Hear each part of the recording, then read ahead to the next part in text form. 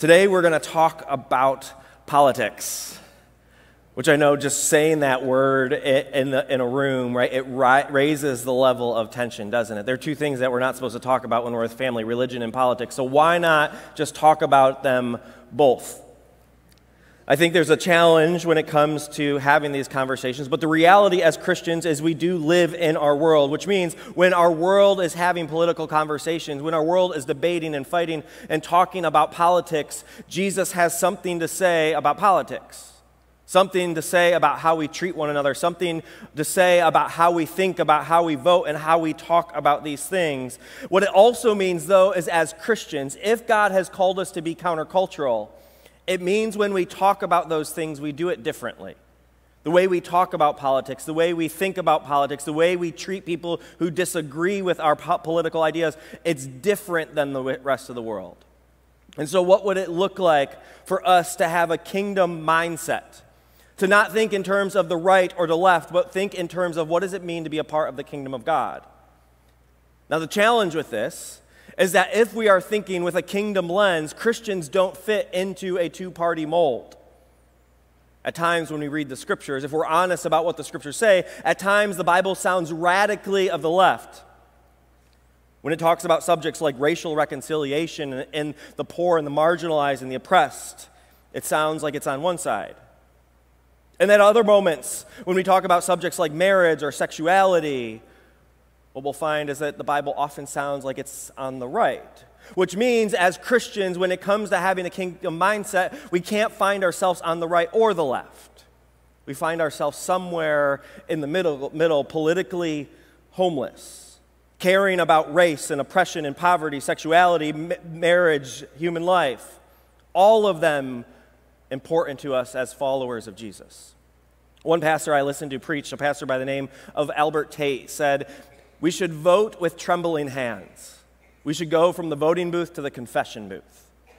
Understanding, right, there is a weight and a responsibility, a privilege that we have as Christians in the United States of America to have the opportunity to vote, to make our voice heard, yet because of the complexity and the nuance and the challenge, right, he understands that you can be convicted of who you should vote for, yet not have your conscience eased because feeling like there is not an easy answer. And so he said you should quickly go from one to the other. To know you confess that you don't have all the answers. And so here's what I want to do right up front as we start this new series. I'm going to put my email up on the screen. And so if you right now is a good opportunity. If you want to get out your phone, you can start the email that says, all right, dear RJ, I can't believe you're so blank. And then you fill in the opposite of whatever you are. I'm just kidding. You can actually email Joe. That would be much more better. But here's why I joke about that, because if we do this right, if we understand that as Christians in the kingdom of God, we don't really fit into a political party, that means at the end of this, every single one of you, if you closely identify with a political party, you're going to feel like I disagree with you. And I'm okay with that because I'm not here to have easy conversations. We're going to talk about some difficult things because the Bible has some things to say about the hard truths of what it means to follow Jesus. And so I'm not here to persuade you to change political affiliations or parties or any of that, but I am here to think and talk about how do we treat other people.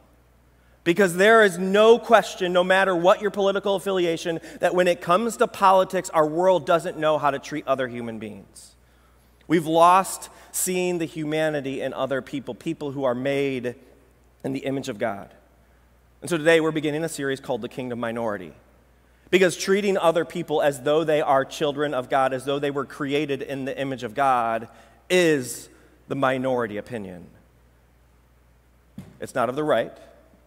It's not of the left. But to be a part of the kingdom of God means to treat people differently.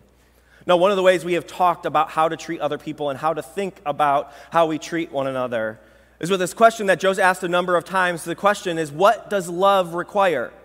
I believe if we began asking that question when it came to politics, it would disrupt everything about the way we think and talk about politics. It would challenge how you think about who are you going to vote for.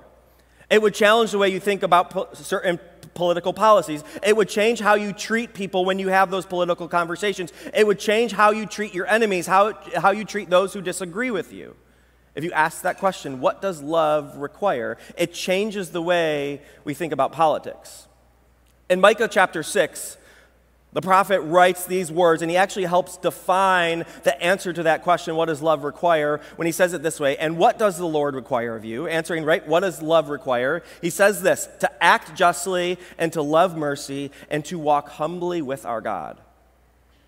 What if that was what it meant to be a part of the kingdom minority, to have a mindset shaped by Jesus?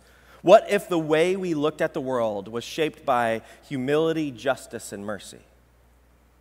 A world where you treated other people as better than yourself, maybe even as knowing more than you do. Imagine a world where you defended the cause of those who couldn't defend themselves, regardless of their race, their age, their political affiliation. A world where disagreeing with people didn't mean you cancel them out of your life, but instead fought to maintain relationships. If that happened, that would be countercultural. That would be what it means to be a church, to be a light in the darkness. Imagine a church that was thought of as the one place in our world where everywhere else is divided, that in that place people could be united by Jesus, regardless of what they believe about politics. Imagine the appeal in the pull to be a part of a community that could disagree yet could love one another like Jesus. If you could open your Bibles to the book of Philippians chapter 2.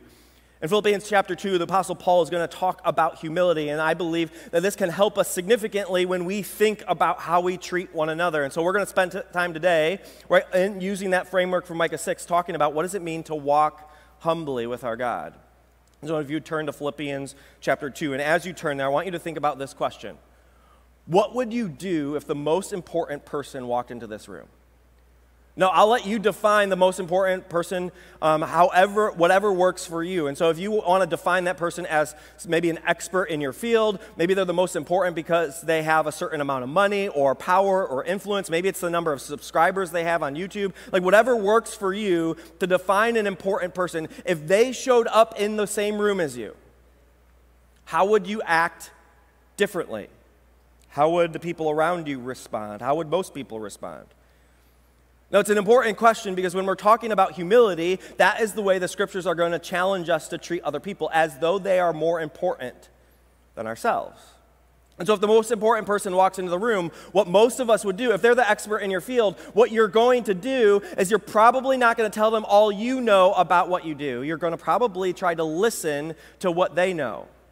Right? If they're the expert, you're going to seek to listen first, to learn, to understand before you seek to convince themselves how smart you are.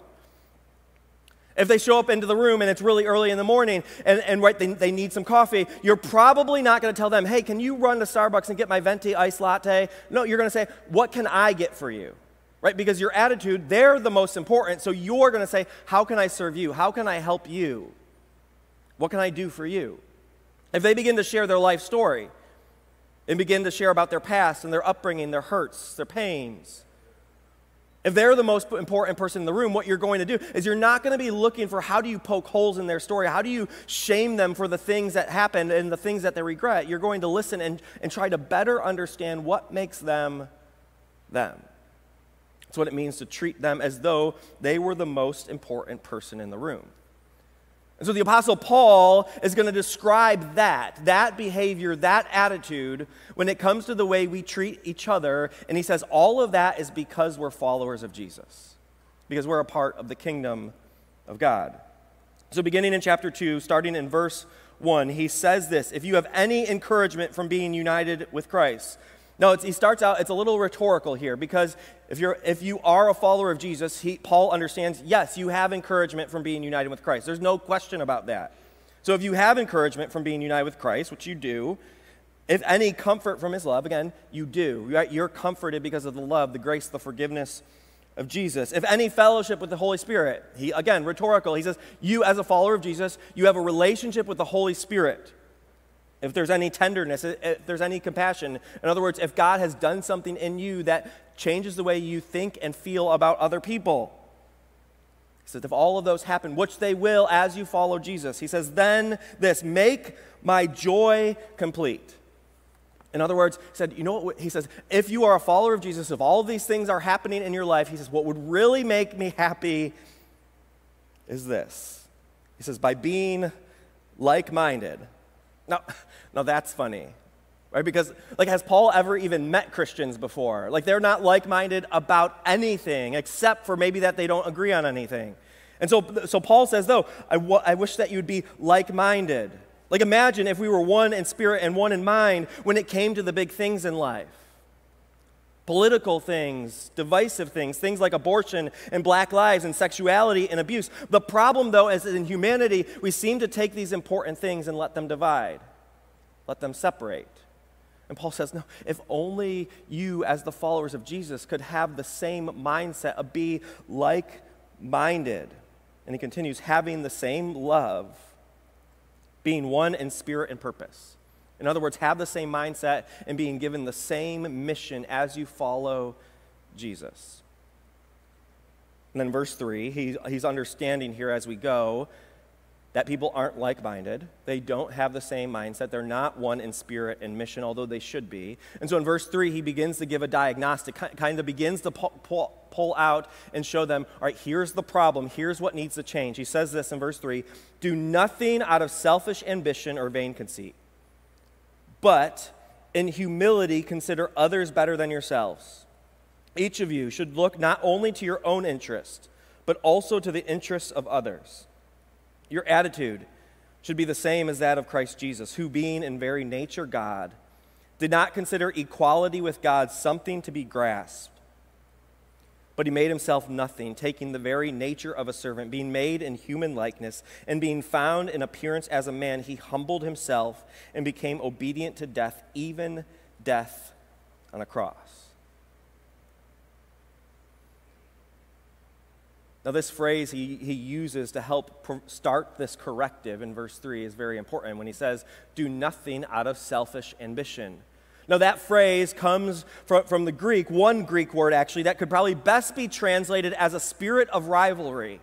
So it's better translated when Paul says, do nothing out of a spirit of rivalry. So not just being selfish. He's not saying, don't just think about yourself. He's actually saying, this is about a thoughtless ambition for your side. A thoughtless ambition, not an ambition for what's good, not an ambition for people, but an ambition so that your side wins.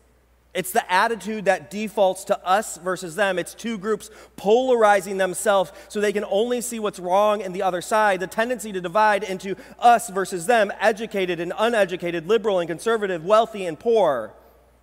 That sound familiar? So Paul says this selfish ambition, the spirit of rivalry, isn't ambitious for the kingdom, isn't even ambitious for truth or justice or what's good. It's ambitious for your side. And now if you hear me say that and immediately what comes to mind is a group of people who do that, like those liberals, those conservatives, well, you're probably a part of a group on the opposite side doing the same thing, right? We all find ourselves doing that, finding ourselves in groups, becoming echo chambers that can only see things one way. And so Paul says this doesn't work in the kingdom of God. This doesn't work in the church. It's not good for us. See, humility that Jesus wants us to walk in isn't seeking ambition for your group or your party or your people. It's seeking ambition for people. And then he uses this other phrase, nothing out of selfish ambition or vain conceit. Vain conceit, again, is another interesting word. It's the word we use for glory. So when we use a phrase like glory to God, what we mean is we want fame and we want honor and we want the attention to go to Jesus, right? We want to shine the spotlight on Jesus.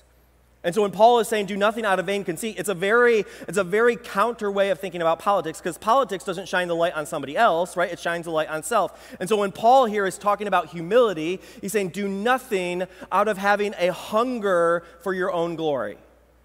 Don't live in such a way that you are trying to think about yourself first. Don't live primarily seeking your own good, your own fame, your own honor,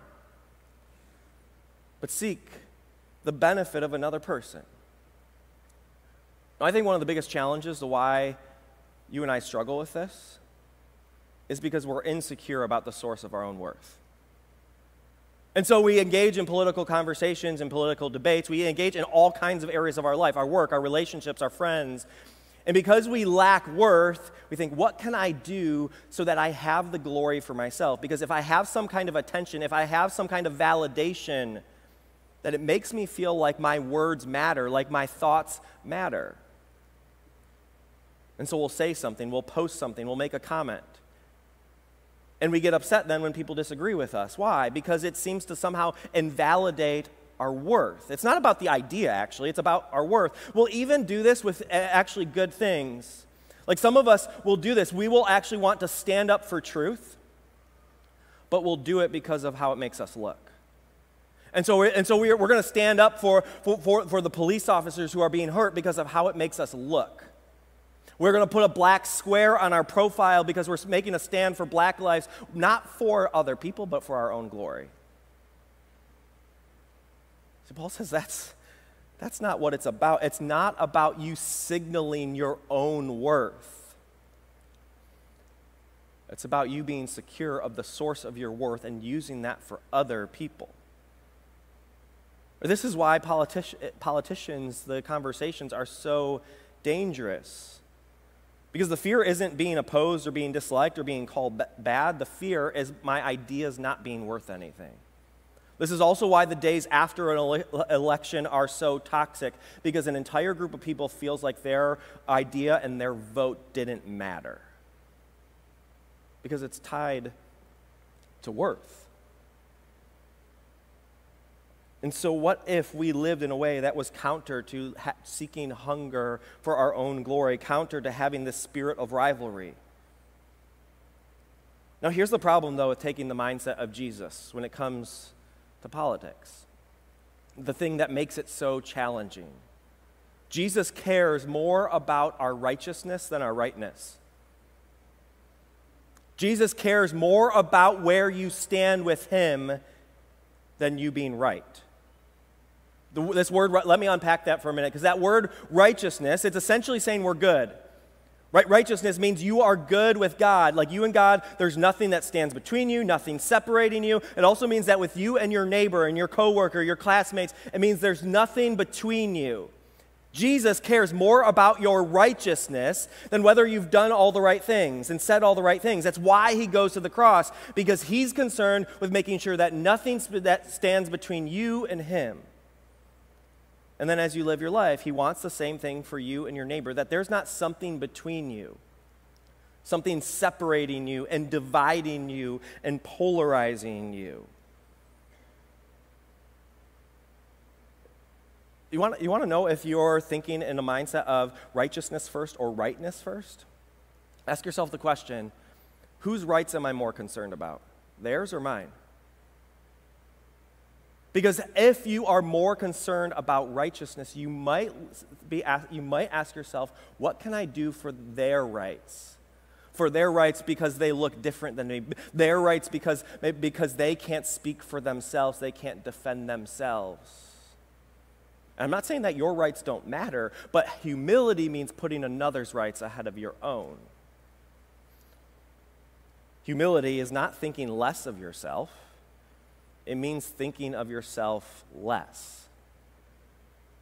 Changing the order, the priority. Now, rightness, on the other hand, that's just about winning an argument. It's about being right. The problem is you can win a lot of arguments and lose a lot of friends. And so the question you might need to ask yourself is, am I going to make a stand for truth and lose influence? Or am I going to earn influence and have an opportunity to speak truth? See, because so often in the church, what we'll do is we're saying we're just making a stand for truth, when in reality we're just being jerks. And so what if we lived in humility? That's what Jesus does. When Paul says, imitate Christ, Jesus seeks your righteousness. You did the wrong thing, you said the wrong thing, there's things that you regret, things like sin wreaks havoc in our world, yet Jesus, although he did nothing wrong, offered himself. Jesus does something that changes the glory-seeking, side-taking version of ourselves. He doesn't use it to his own advantage. In fact, if anything, he takes his position, his power, and his influence, and he uses it for the advantage of another person. Despite being more powerful than death itself, despite the reality that he could come down from the cross, he stays there, allowing himself to die because you're worth it. Because you're worth it to him. And so what if in our relationships we had the same mindset? What if we listened more than we spoke? What if in our relationships humility meant that we would consider another person's ideas to be more important than our own?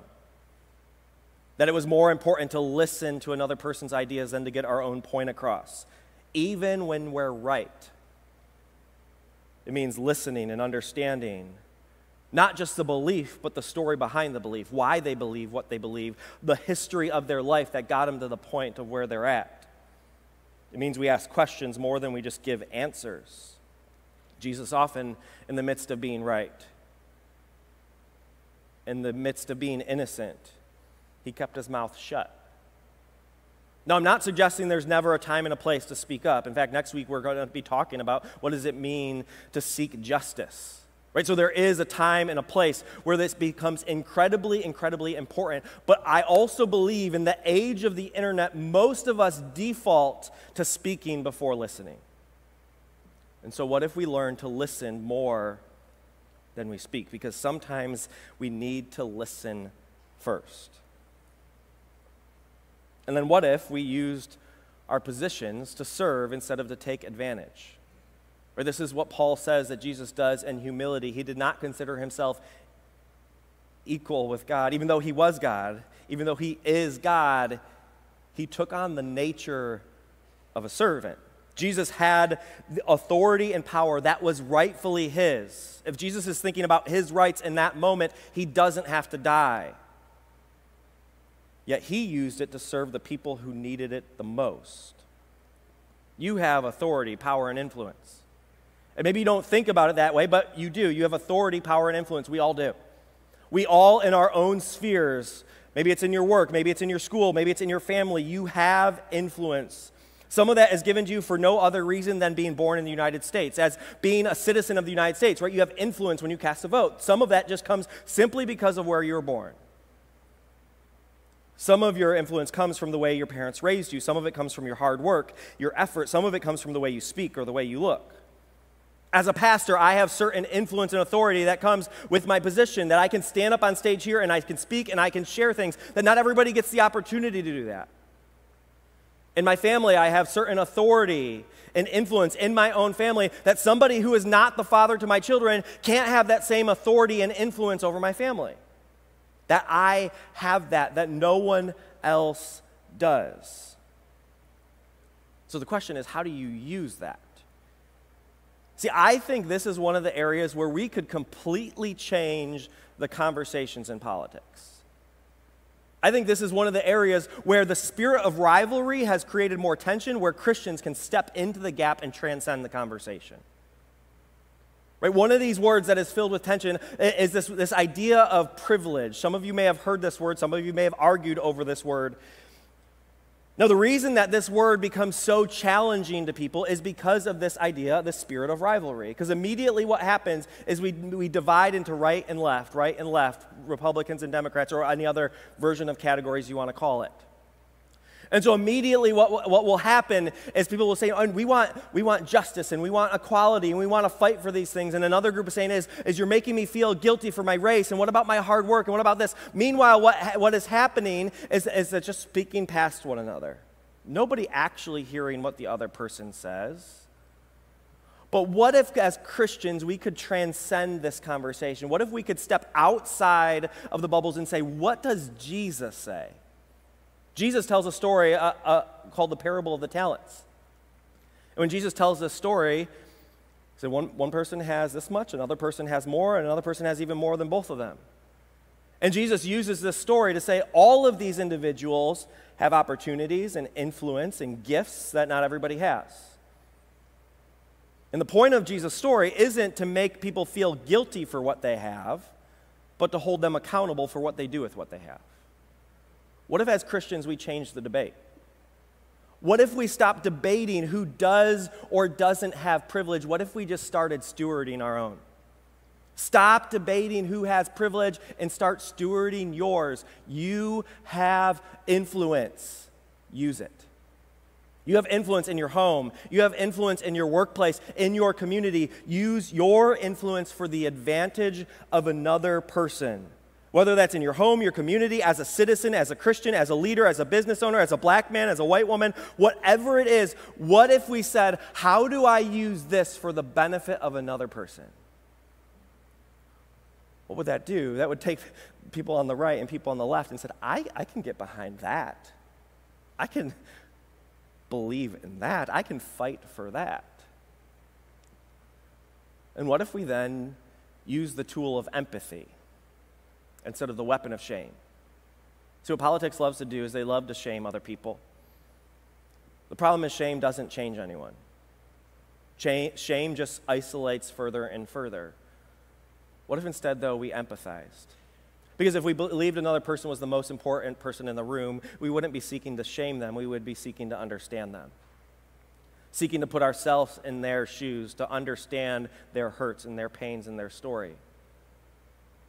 This is the God we have.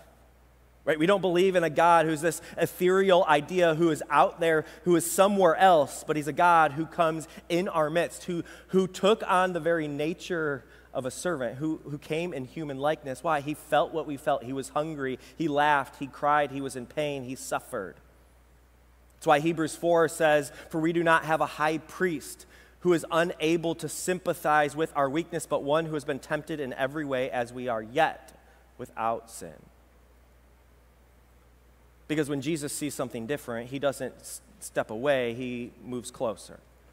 When Jesus sees sin, he doesn't flee from it, he actually meets the sinner. He meets us in order to give himself to us. And he knows exactly what it's like. He knows what it's like to feel loss.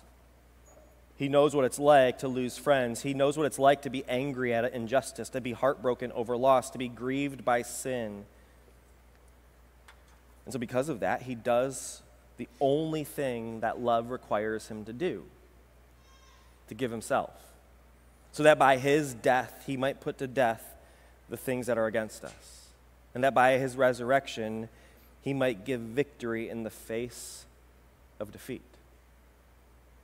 It's what makes us a part of this kingdom minority. And what if we then lived with that same mindset, giving of ourself for the people around us? Let me pray, and we'll prepare to celebrate the Lord's Supper together. Jesus, we thank you that you are a God who doesn't run from our pain or suffering or sin, but a God who comes to us. A God who uses his authority and his power and his influence to give to us. Thank you for being a God who seeks our righteousness, that seeks our righteousness by sacrifice, that by your death, by your resurrection, that you would declare us worthy. And Jesus, in this divided and broken world, it's so easy to look around and see all the problems out there, but Jesus, we know a lot of those, when we look at our own heart, a lot of them are in here too. And so Jesus, we pray that you would speak to us in these moments, that you would remind us of our own sin, that you would remind us of those moments where we have this ambition and the spirit of rivalry, that you would remind us of the pridefulness and arrogance, that you would remind us of moments where we seek our own glory instead of yours, that you would remind us of the times where we took advantage of other people instead of used our own influence for their advantage. Jesus, show us our sins in these moments as we confess before you our sin.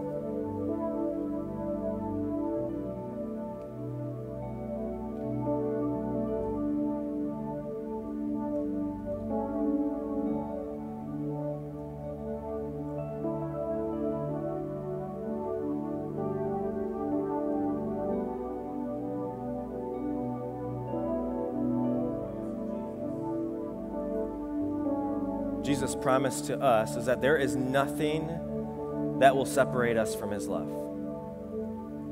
There is no sin, no wrongdoing, no suffering in this world that can separate us from the love of Jesus. Your sins are forgiven in the name of the Father and of the Son and of the Holy Spirit. Amen.